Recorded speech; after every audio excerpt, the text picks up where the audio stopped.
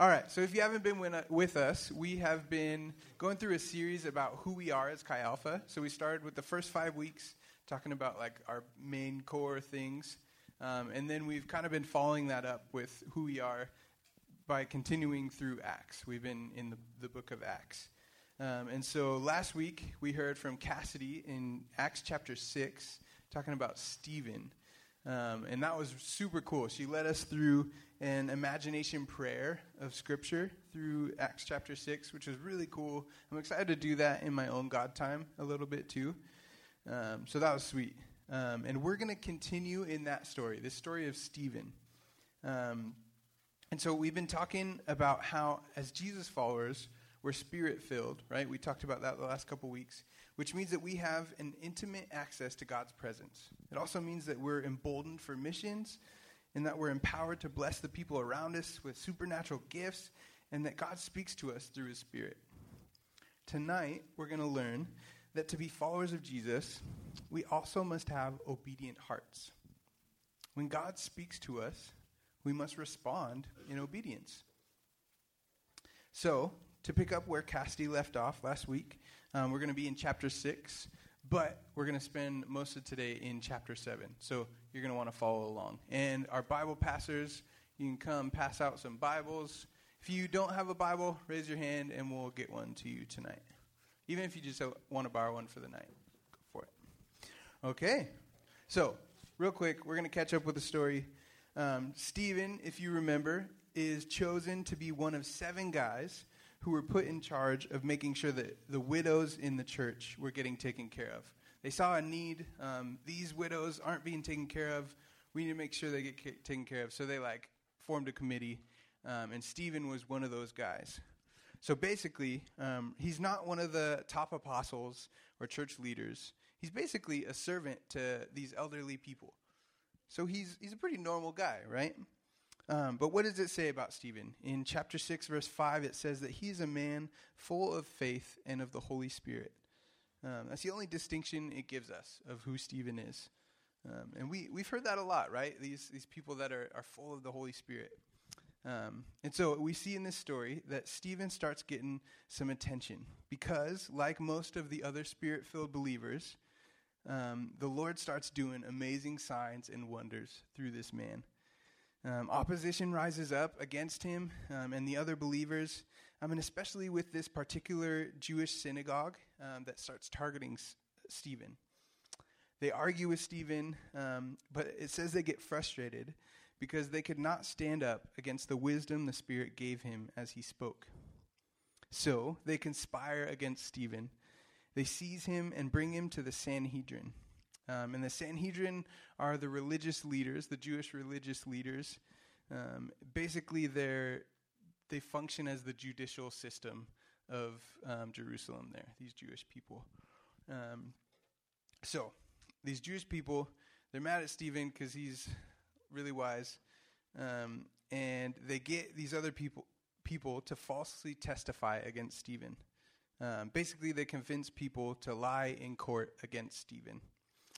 And in verse 13, we see that they accuse him of preaching against the temple and the laws of Moses, which were crimes punishable by death. So here Stephen is. He's in front of these men who will decide his guilt or his innocence, and they'll decide the fate of his life or death. And what comes next, and what we're going to talk about tonight, is one of the famous speeches of the Bible. And it would be some of the last words that Stephen speaks before he is stoned to death by the man putting him on trial, and making him one of the first followers of Jesus to be martyred for preaching the gospel. Heavy stuff, right? So let's get into it. We're going to be in chapter 7, and I really wanted to read the whole chapter to you because it's a really cool chunk of history of the people of God, and he pulls cool things out of it. But I don't want to go over time like I did a couple weeks ago, so you're welcome. So we're just going to go, I'm going to give you an overview, and then we'll pull out some themes that I think really get to the heart of what Stephen's talking about. So we pick it up in Acts chapter 7 with Stephen as he's being questioned about the accusations against him. And in response, he gives this speech. And in his speech, he doesn't claim his innocence. He doesn't defend himself in front of these people, or he doesn't say they're false accusing me, they're liars. He doesn't do any of that. Instead, he takes his chance to basically give a condensed version of the history of Israel. And Israel is the people of God. I'm going to interchange a few words here a lot. So Israel, or the people of God, or the Jewish people, all of those are the same thing. And I say all those words quite a bit. So know that. So now, this was a story that was very well known to these Jewish leaders. They probably had memorized the majority, if not all, of the Torah and the Pentateuch, or what we know now as the Old Testament, which tells the history of the people of Israel. So these guys were the top brass of the religious leaders, the Jewish leaders. And so they knew all this, right? So that would be like me, who I'm really bad at basketball, but I love playing. And Ethan, if you don't know, is really good at basketball. He played a lot of years. He knows his stuff. He's a baller. So this situation would be like me coming to Ethan and be like, Ethan, let me explain to you the basics of basketball. He'd be like, what? Who are you? What are you talking about? So that's probably what these Jewish leaders are thinking. It probably felt pretty condescending to them, right? Who is this guy trying to teach us about the Pentateuch and the history of Israel? Come on. But we see that Stephen highlights very intentional moments and specific people in this story. And he does that to make some points, right? So he's pretty intentional with how he tells it. The Jewish people had accused him of preaching against two things: the temple and the laws of Moses. And that was a big deal for these people. And so in his speech, Stephen addresses these two things, not condemning them, but by using the Old Testament scriptures to show these Jewish leaders that they had totally missed the point on these two things. They had fallen into a religious system where they were hyper-focused on the place of the temple and the strict adherence to religious laws, but their hearts were far from God. But Stephen uses their own history to challenge their religious system and to point to the true way of faith, being a relationship with the living God through Jesus.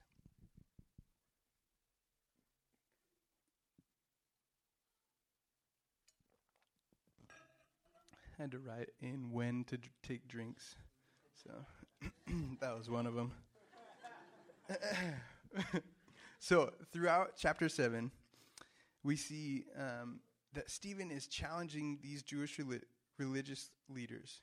He's challenging their Jewish religious system, and he's calling God's people back into relationship with God.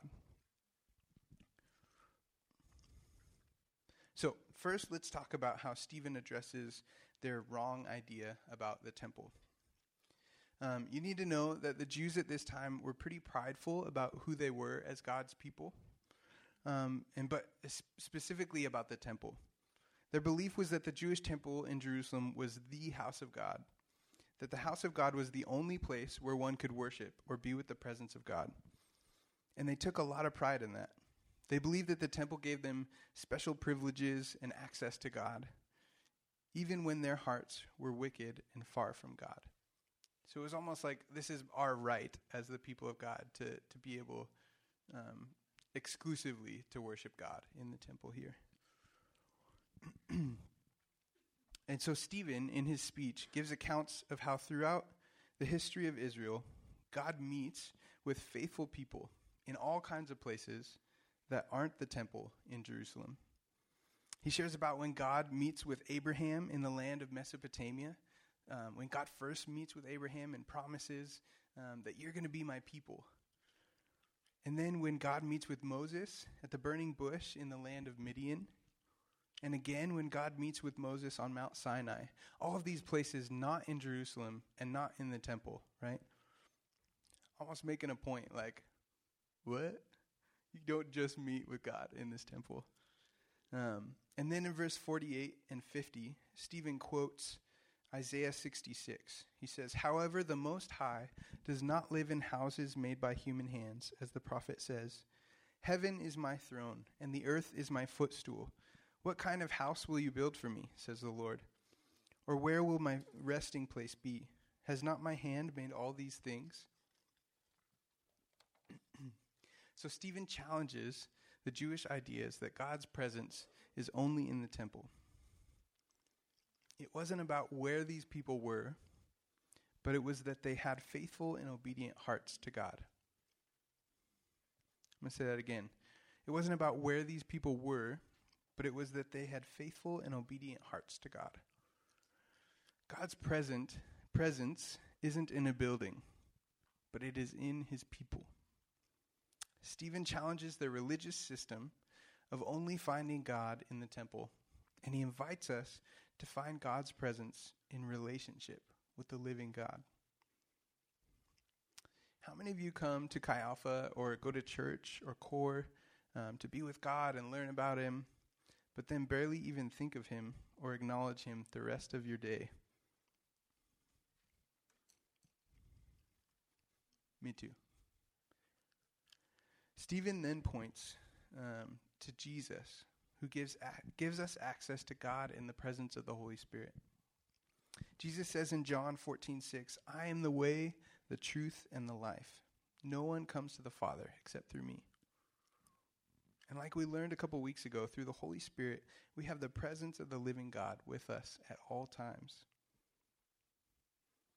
God's presence isn't in a building. It's in his faithful people. Got another water drink.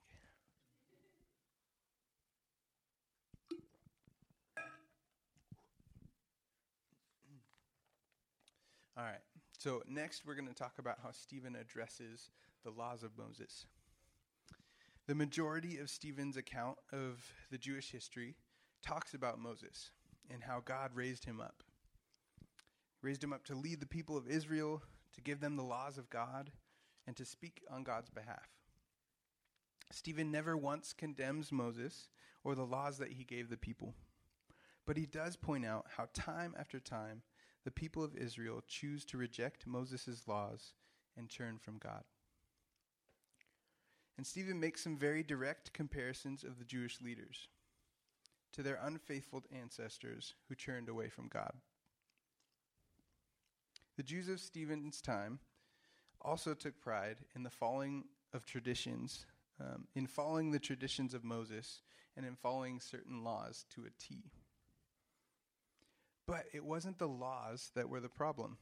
It was the fact that the Jews had taken God out of their life and out of the laws that they were following. God gave the laws to bring his people to him and to see how much we need him. But the Jewish people had gotten caught up in the religious system of following laws and rules, but their hearts were still far from God. They cared more about the laws than they cared about God. And the most ironic thing, and Stephen calls them out on this, is that they can't even keep their own laws. In verse 53, he says, "You who have received the law that was given through angels, but have not obeyed it." They were unable to keep the laws that they cared so much about because they had gotten lost in the religious system and rejected relationship with God. I think that many people see Christianity in a similar way to how the Jewish leaders saw their faith. Like it's a list of do's and don'ts to follow. That's what makes me a Christian. Read your Bible every day. Go to church. Pray before you eat. Talk to your friends about Jesus. Take a Chi Alpha class. Go on SBO. Don't cuss. Don't drink. Don't have sex with your girlfriend. That doing these things or not doing these things makes me a Christian. I challenge you to ask your friends and classmates what makes someone a Christian. This is an awesome conversation starter. And I think you'll be surprised, or maybe not, at the answers. I did this several times on campus back at Western in college, and the most common responses I got were these do's and don'ts listed above. Oh yeah, what does it mean to be a Christian? Oh yeah, it means you go to church. Or, oh yeah, it means you don't do fun things like partying and stuff, right? Right? That's what people think. So I challenge you, ask some of your friends. I think I fall into this mindset too sometimes, though. Just going through the motions, trying to fulfill my Christian obligations. But Stephen's saying that it's so much more than that. Stephen challenges the religious system of do's and don'ts and invites us into obedient relationship with God. Let me say that again. Stephen challenges the religious systems of do's and don'ts and invites us into obedient relationship with God. But what does that look like? I think part of the challenge of this is that we have to change the way that we see God. God is not some distant judge marking down every wrong or right thing that you do. No, he is a father that dearly loves you and dearly cares for you, and he wants the best for you. He does have some laws and ways that he calls us to live life, but he asks that of us because he knows what's best for us. He wants us to live in a way that fully loves and fully lives and points to who he is. So, how do you see God? Does that need to change?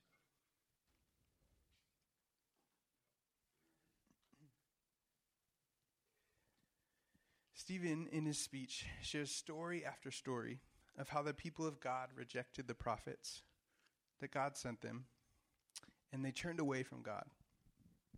Joseph's brothers sell him into slavery. The first response to Moses was, "Who made you ruler and judge over us?"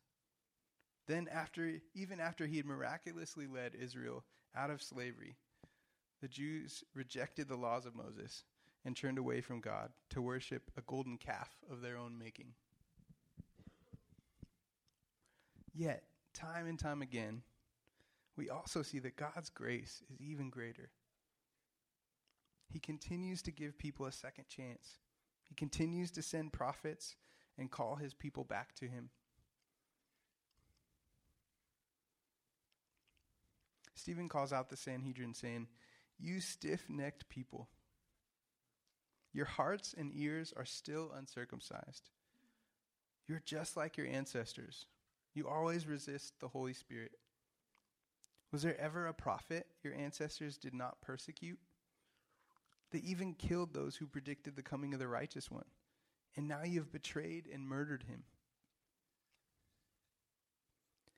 Stephen points to Jesus as the righteous one, the Messiah, the ultimate prophet.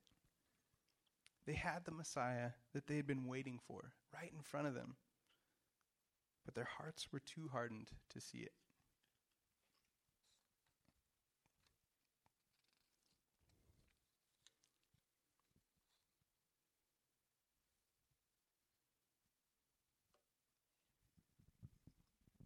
Even now, in this story, even now, the Lord has sent Stephen before them, the Jewish leaders, to point all of this out.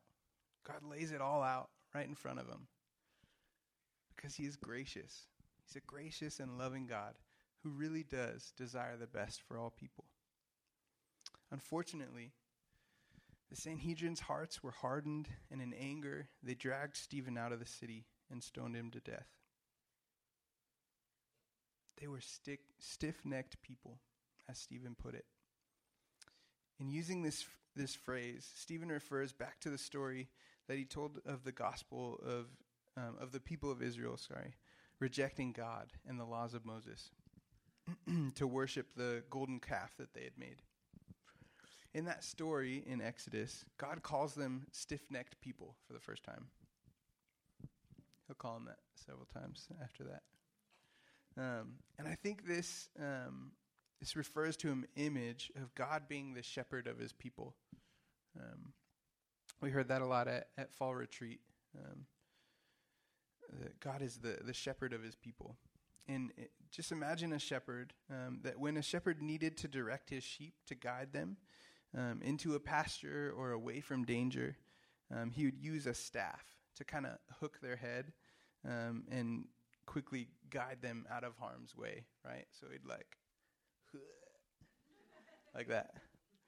And so when a sheep was responsive to that and obedient, he could quickly guide them out of harm's way. But when a sheep would stiffen its neck and resist the staff and fight it, it would not follow the shepherd to safety. Stephen, in this speech, gives a stark warning to the Jewish leaders that their hardened hearts and stubbornness was keeping them from a full life in a relationship with the living God. They had turned from God and gotten caught up in the religious system that they had created for themselves, just as their ancestors had turned from God to worship idols of their own making. Stephen gives us this same warning. There are two ways to live.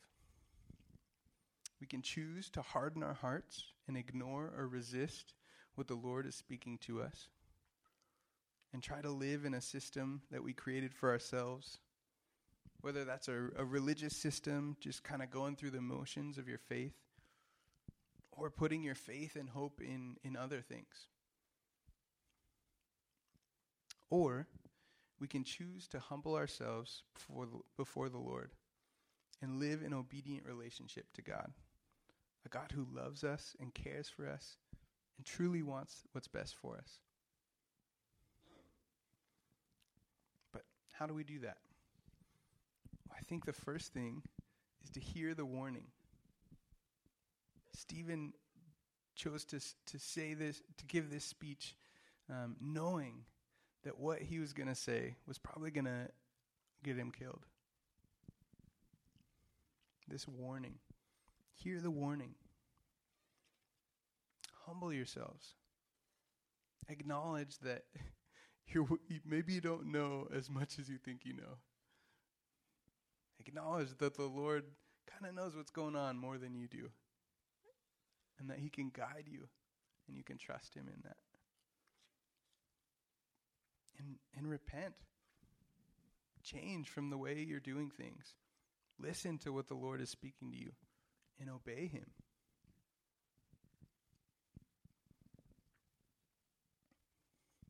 So, what will you choose? I have some reflection questions as the worship team starts coming down.